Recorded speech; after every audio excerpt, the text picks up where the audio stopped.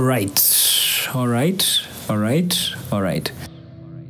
Good morning, good evening, good afternoon, whatever time you're listening in, and wherever you're listening in from. This is Reinventing African Systems with me, HTLA, and we are back here with the 50th episode. It's going straight, I know. Funny how it's going so fast, by the way. We just started and boom. Now we are in the 5th episode. Anyway, thank you all for listening in, and thank you all for the increasing number, because each and every episode gets increasing numbers. I know it's now reaching out to a lot of people. And it's great. It's really great. It's the whole purpose of this. It's the whole reason why we're doing this, to raise the voice, increase the voice, sensitize as many as possible. It's all the voice. And in today's episode, we'll talk.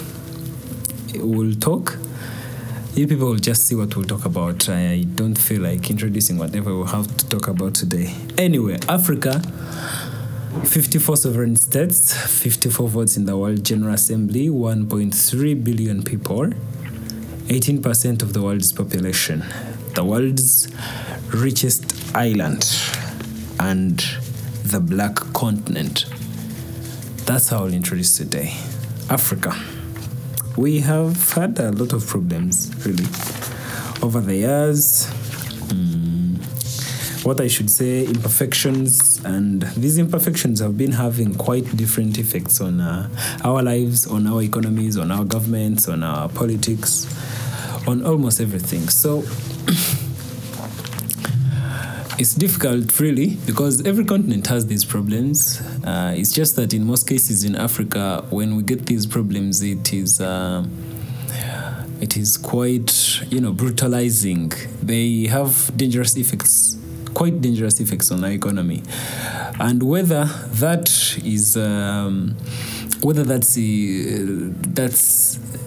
our problem, or whether that's the influence of other forces we'll always talk about on this podcast, and forces will one by one tackle on each and every episode, whether our faults and our flaws and our imperfections are really causing this harm, or whether they are the reason why we are not developing. It's always something that we are here to talk about. And I dare say it shouldn't be the way it is, because Africa can do better. Africa is going to do better. I believe in what Africa can do, especially Africa as a whole. Yes. But, of course, we do have to talk about these forces. And today it has piqued my interest. Something quite, it has been piquing my interest for all these weeks, for all these years. And it's the reason why this year I decided to start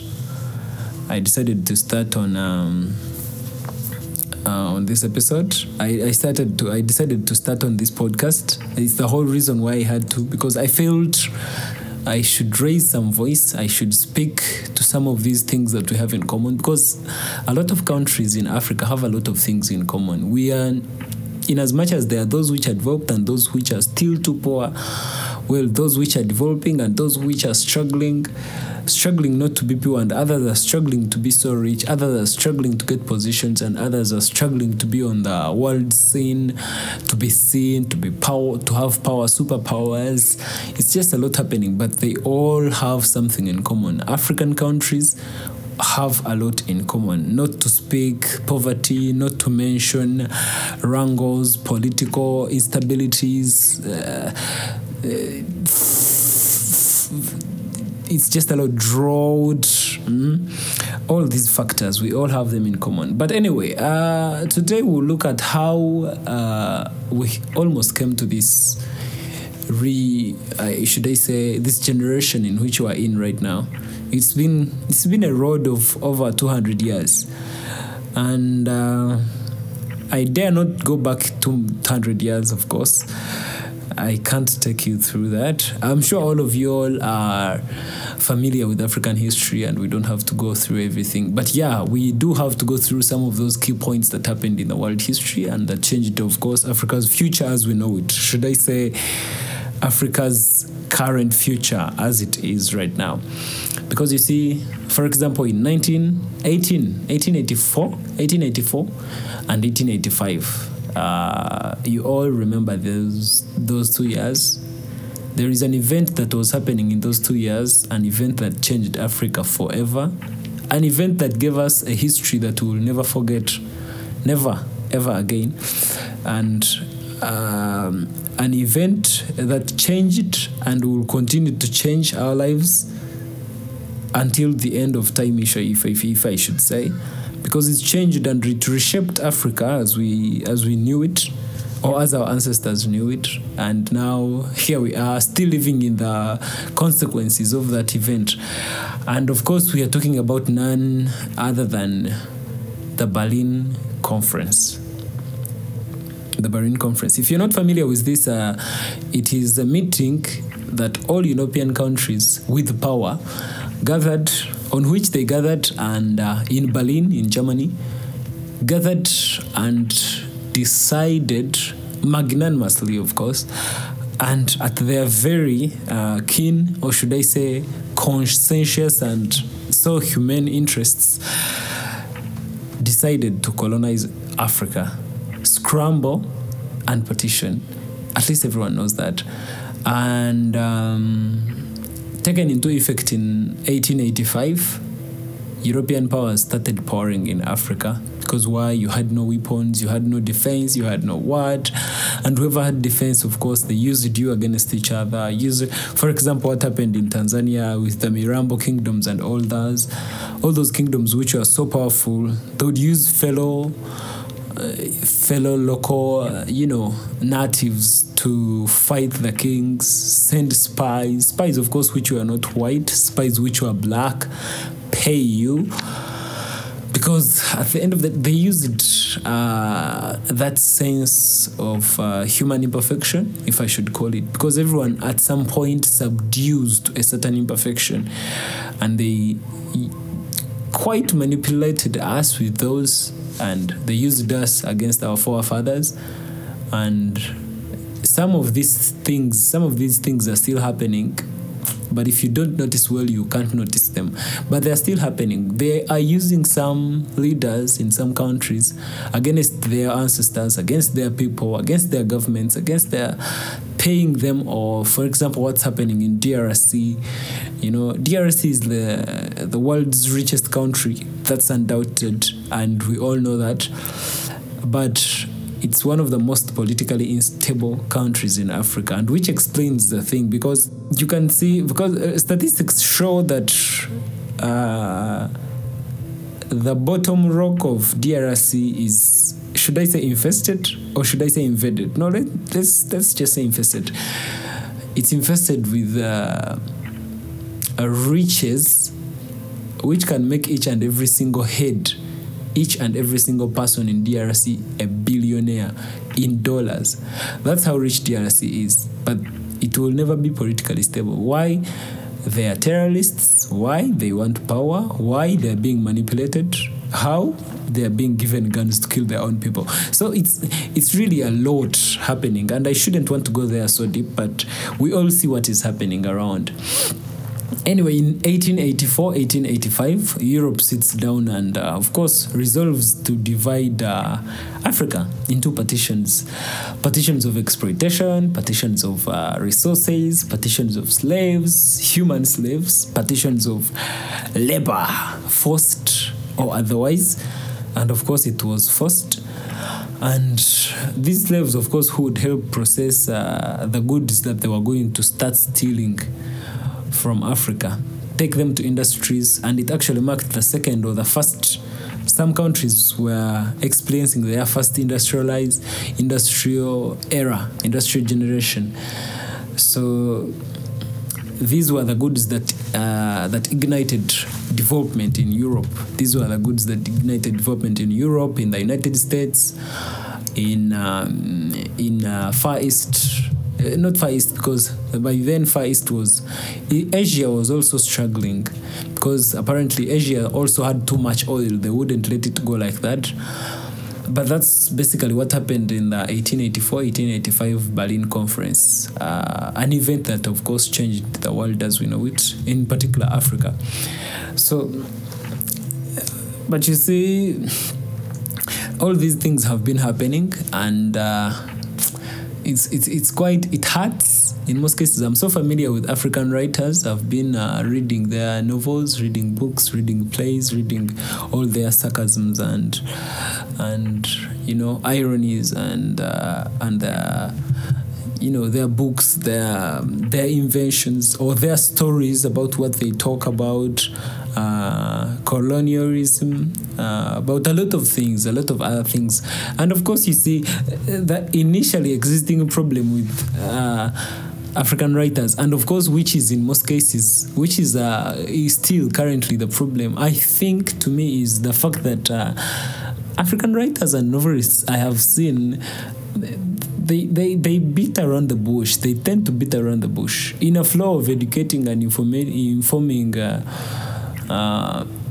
population, you see, for transformation. If the aim is to populate, to inform, educate, sensitize the population, local as Africa's population is, and so native as they are, some populations so cultural and so customary bound like they are, in that process, I think the last things you need to write for them are paradoxes and ridicules and sarcasms. Just tell them what is. Tell them what is. Tell them what happened. Tell them what is happening. Tell them what will happen. Tell them why it will happen, and show them the signs that are going to actually spike these changes in the future, negative changes and positive changes. Or I should say negative changes in as so as our current situations are concerned. Just tell them what is, and then leave the rest to the population. I feel like that is what has been missing in Africa's writing for all these years. Because you see, it's just a lot. It's just a lot happening. It's just a lot happening that when we keep our population, our own population, we are writers, we are inventing. Not that we are inventing, we are actually informing and sensitizing our populations, showing them what happened, what is happening, and how it is happening, and how it is going to affect our futures. But using paradoxes and sarcasms, and I don't find it so proper. In as much as it is good, we laugh and make fun about what the whites did, it almost goes like without saying, at the end of the day, we forget what they took us through and what implications it has had on our lives. It has changed our lives forever. And I think it would be better off if we showed people what happened if colonialism happened, what implications it had, how people died, how blacks were exported on chains, how we were treated, how we were exploited, how our resources and our minerals and our riches, our wealth was stolen, how we were degraded, how we were exploited. I feel like it should be shown clearly, spoken, without fear of contradiction or fear of whatever it has to be that we are usually scared about. And which is why, of course, I also ventured in the same era, in the same spree of writing these books, because I want to show people, not just speak to, but I want to show people, those who can write, maybe those who can read, and those who cannot listen to this podcast. Show people what has been happening, what is happening, and what implications it will have on our lives if we don't do anything about it. Because you see, these things are happening over and over and over and over again, and it's undoubted that the same way things were happening in the 19th century, it's the same way they are still happening right now. Before we were colonized, this is how it started. And then our populations and leaders and presidents seem to be so relaxed about it.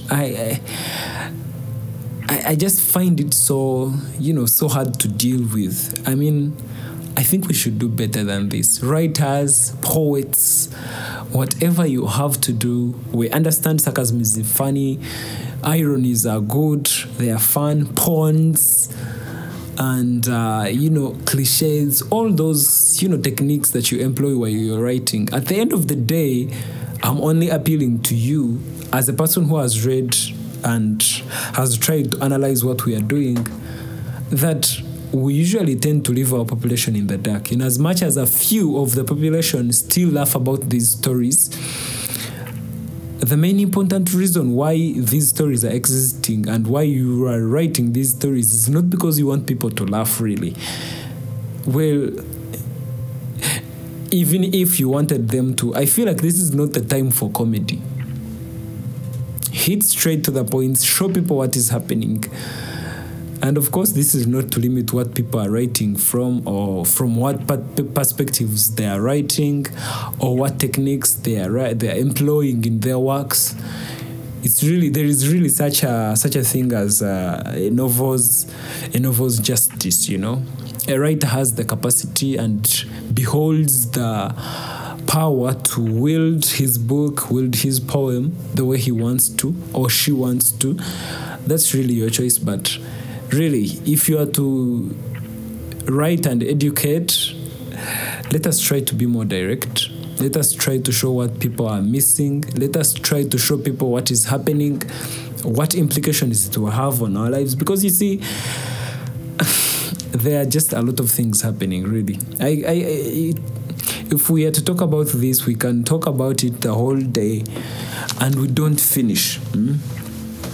But I feel like we have these tools and weapons that our forefathers who were colonized did not have. They didn't have social media. They didn't have podcast streaming services. They didn't have publishing companies to publish novels and stories that were happening around. They didn't have radios, television. The press was not there. So I feel like we are better off and we stand a chance to stop everything that is about to happen. And I say this without fear of contradiction. We have a chance to stop what things are about to happen. These things that are about to happen, I don't doubt it. I don't. But I believe we have and we possess the power to stop these things.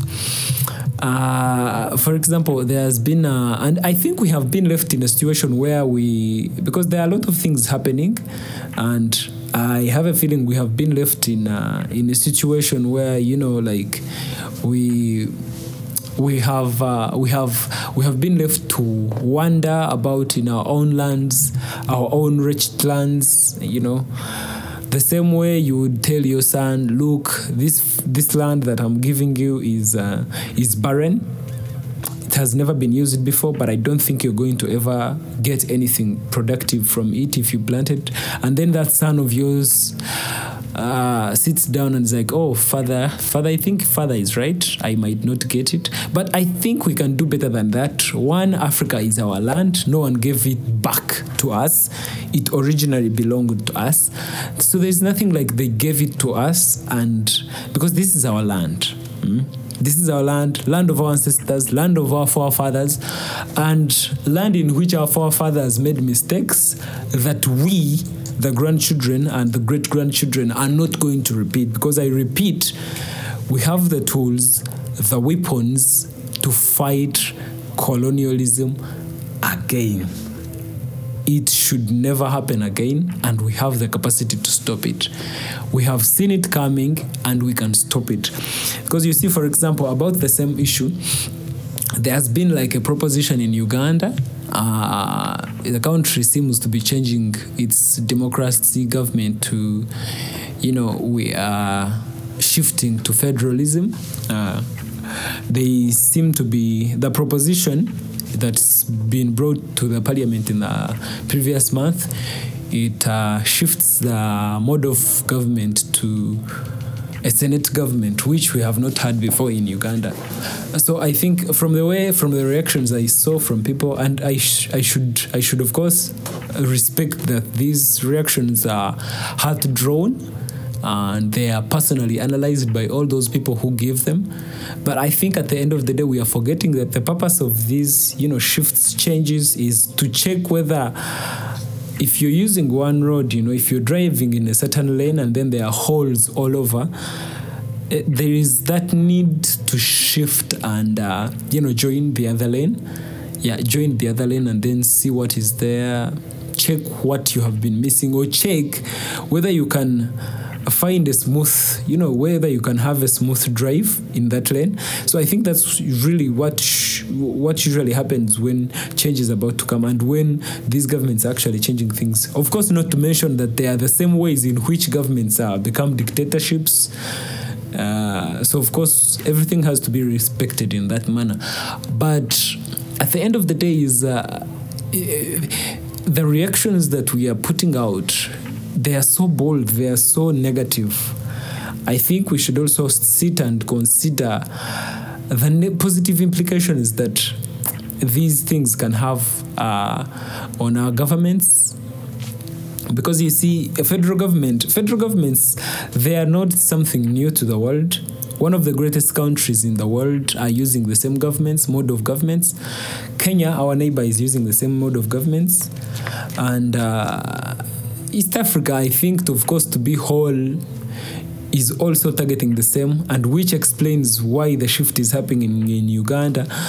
So I think it's just really a lot. Our mindsets seem to be shifted to a certain color in which we determine everything that the government does as negative. And I think it's a dangerous one. And I think it works for a certain class of people, especially those who want to colonize you. Whenever you don't trust your leaders, you don't trust, and I'm not saying you should trust leaders who are not worth your trust, but it kind of works for the other world. When you're all fighting, wrangles here and there, in that process, you can easily be manipulated. You can easily accept bribes to kill your own presidents. You can easily accept guns to kill your own people, blast your own people. That's what usually happens. Because, and I think we should put in mind that it is important, of course, it is important to note that the ideologies and ways of governments and other ways of organizing societies and they are neither good or bad, because you see China uses capitalism. We shouldn't get deep into that, I'm telling you. China uses capitalism, United States uses federalism, UK uses, its own mode of government. The most important thing at the end of the day should be, are people happy? Is the system working for people? Because the problem is usually not the systems. They are neither good nor bad. It is true, but it is the real world. It is the real world implementation and results from the real world difficulties that cause reactions and nations of, or should I say classes of certain people, of, for example, one side of a government to view these doctrines and modes of government on another side with suspicion. Because if the opposition is saying this is wrong, this is an aim of the government to do this and do this and do this, imagine you are the opposition and you had power in the next 5 years. Would you change back the government to what it used to be, or would you continue using it? And then at the end of the day, the question would be, would it then be in your favor because you would be the governing party? So it is not really the modes of government which are the problem. The problem is the implementation of these modes of governments. Because so at the end of the day, it is not that it is not that bad to have such changes, and so it is only natural that this is happening the way it is happening. The important thing to note, however, is I think the method of governing, of course, like I said, usually isn't a problem, but the country's leaders' implementation of that method, playing too much politics, and of course in most cases forgetting people. That's where usually the problem comes from. But the problem isn't the mode of government used. So I think if we are changing for the better, I find it hard to believe in the capacity of our leaders due to their associations for example, China, this is a country where I want to think the powers of influence that, affect our presidents and affect our leadership patterns are the countries that they associate with, If a smaller country is associating with a bigger country and it's, for example, lending it loans, giving it money, giving it support, financial aid and health aid and education aid, something like that. In most cases, it has power. It has a certain amount of power in that country's politics, because it knows if its decisions aren't considered, the smaller country knows that it might be left out on this support. So, for example, China's association with African countries, Uganda and Kenya to be specific, and other countries, of course. You see that now, like China, this is a country where such results of terms like democracy, revolution, they are blocked. When you're using a search engine in China, you don't search democracy or revolution, and then you get any results, such results. Or when you search of narratives on historical events in China, like the Cultural Revolution in the 1970s, and then the Square Massacre, I think, in the 1970s, of course, where the government of China did what it did, and I don't want to go deep in that. I'm only saying such results, such things are unpublished, and they are controlled by the government, sold by the government. If you are writing a book upon any of those events, you're likely to be put in those detention centers where I don't want us to go. And of course, censorship is everywhere in China. So such a country has such a big influence on your country. You expect things to be... we all know what is happening. Anyway, so for example, China constructed the AU, African Union headquarters in Addis Ababa, for free. Yeah, I think it was year 2012. Something like that. I will do some more research. But I think it was year 2012 or 2011 or 13, around there. So China said it is a gift until, of course, 5 years later, when tracking bugs and backdoors were discovered and removed in server rooms and computers. It is a clear goal that such a country wants influence, too much influence in Africa. Otherwise, why wouldn't they? Because if its goals are purely profit, and of course they are purely, human support and aid, financial aid, international aid, why would China spy and track and record conversations of African presidents in the continent's biggest meeting, or should I say, in the continent's House of Representatives? And it's not happening only there. There are very many countries building things, constructing things for free in Africa. And we are not saying it is bad. Just look out. Just be careful. Because all these things, China built Cape Verde's parliament, national parliament. Can you imagine? And it's not just that, because there are a lot of things happening around. It's not just Cape Verde. Imagine if they had to bag the headquarters of African Union. Then imagine a country where they build a national parliament. I think you see where this is going. The Chinese government has built a lot of parliaments for about almost 7 countries in Africa. All of these for free. For free. Free. No money. Nothing. It's just financial aid. We want to help this country grow. That's the claim. We will build you a new headquarters. That's how they say. We will build you a parliament house. We will build you this road. We will build you this huge train system. Just don't pay us anything. Well, let me tell you something about this. There is definitely, and as we all know it, or as some of us might know it, there is no such a thing as gifts in international relationships. Everything has strings attached. That's the most purest and the barest truth that ever exists. There's no such a thing as free gifts in international relationships. When they are doing something for you, they are expecting you to do something for them. If they are not telling you you're going to do something for them, they have already got that thing. Or they already know. They already have ways by which they are going to get it. Trust me.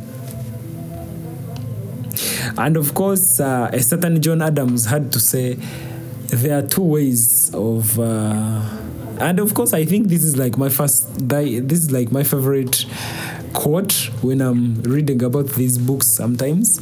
He said there are two ways to conquer and enslave a modern country.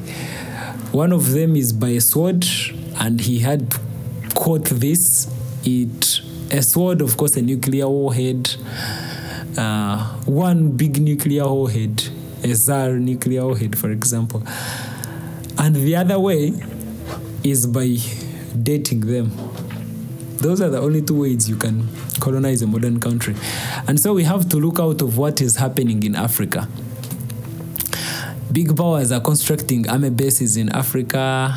I don't know whether there's no African country that has even ever thought about constructing an army base outside Africa, because it is not only unacceptable, it is also unheard of.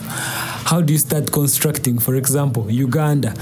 How do you, Uganda, start constructing an army base in the United States or in China? What are you doing exactly? What is happening? What is your intention? May you? But these people are constructing bases, landing armies from almost everywhere. There are more than 10,000 armies, land forces, United States armies alone in Africa. China, it has bases already in Eritrea. Army bases, big, huge army bases. And then there are countries where they have started speaking Mandarin. They have adopted it on their education systems. I don't know what for, but I think if Chinese weren't going to come in Africa, they wouldn't be teaching Mandarin in Africa, and they shouldn't, for example, go ahead an extra mile, or should we say these countries are teaching Mandarin because their biggest number of tourists are from China. So they are expecting the students maybe who will be working in the tourism sector to be learning these things. But you shouldn't make it compulsory on an education system. And even go ahead and put road signs in that same language. That's too much. That's beyond. That's the preparation ahead. There is something coming. It means in one way or the other, Chinese citizens are going to be in those countries. And we all know these countries. They are there. And these are things, of course, happening, and we are putting ourselves, of course, like behind. So I think what happened in Sri Lanka sets, that when they took a port, Sri Lanka's port, they leased it for 99 years. China is going to own that port and whatever goes through it for 99 years. That's a century. They just didn't want to say 100 years to scare the population. 99 years. Why? It simply just didn't pay a small amount of loan. Very small. And this loan, which the port itself would have generated in less than 10 years. But it was taken. So I think what happened there in Sri Lanka sets a dangerous precedent of what could be applied to almost all the nations in Africa who have sunk themselves deep into the Chinese loans and, of course, may not be able to pay them back. I don't know, but it depends on how you see it. But that's just happening also. And we are piling these loans over and over and over and over and over and over again. Eventually, such a loan, owing such a loan to such a country, of course, it always has implications. One, I already told you, having such power among on the political ground, that country will influence you politically because it knows it owes you a lot. You owe it a lot of money. And they know you might not be able to pay, so you want to keep good relationship with them. So you, in the sense, of keeping good relationship with them, always accept what they are suggesting that you should do in that country. That's already colonialism, and that's what's happening. So we have had it quite hard and rough for all these years under these systems that we have had in Africa. I eagerly embrace change. I honestly eagerly embrace change, and I believe in the capacity of East Africa as a whole. And of course, I also believe in the capacity of Africa. Let's not forget to mention how each and every African president who comes out to say Africa should be one country should get together, set systems that are alike, remove restrictions on fellow countries, and then become a united nation. All these presidents don't end well. We won't speak their names because their names have been spoiled to us so bad that if I speak one of their names, you'll say I'm just an African exaggerated nationalist, and which of course is okay. It is also okay. There is nothing like too much love on your country. That shit is good. And especially when you're, of course, aiming at increasing, if you're aiming at, developing your country as, for the better. So I believe in the capacity of East Africa. I believe in the capacity of Africa as a whole. So if these new systems, for example, the new system in Uganda, the proposed new system of governance, if these new systems will change things for any better, I don't see why. I don't see why we don't give it a try. Because after all, like they say, what might be right for one stage in the development of an economy may not be right for another stage. Maybe in the process of recovering from colonization, these systems that we have were so crucial. They had to give people power, empower them, encourage them, and which of course cannot stop because that's always the backbone of every economy. People knowing that they are safe, people knowing that their tax is being used properly, of course. Their roads are being constructed on their money, not loans, which would, of course, eventually have those roads back. So I think that's what empowers people. But if such systems were, aiming people to do, to grow this, huge love, nationalism, patriotism, and it has happened.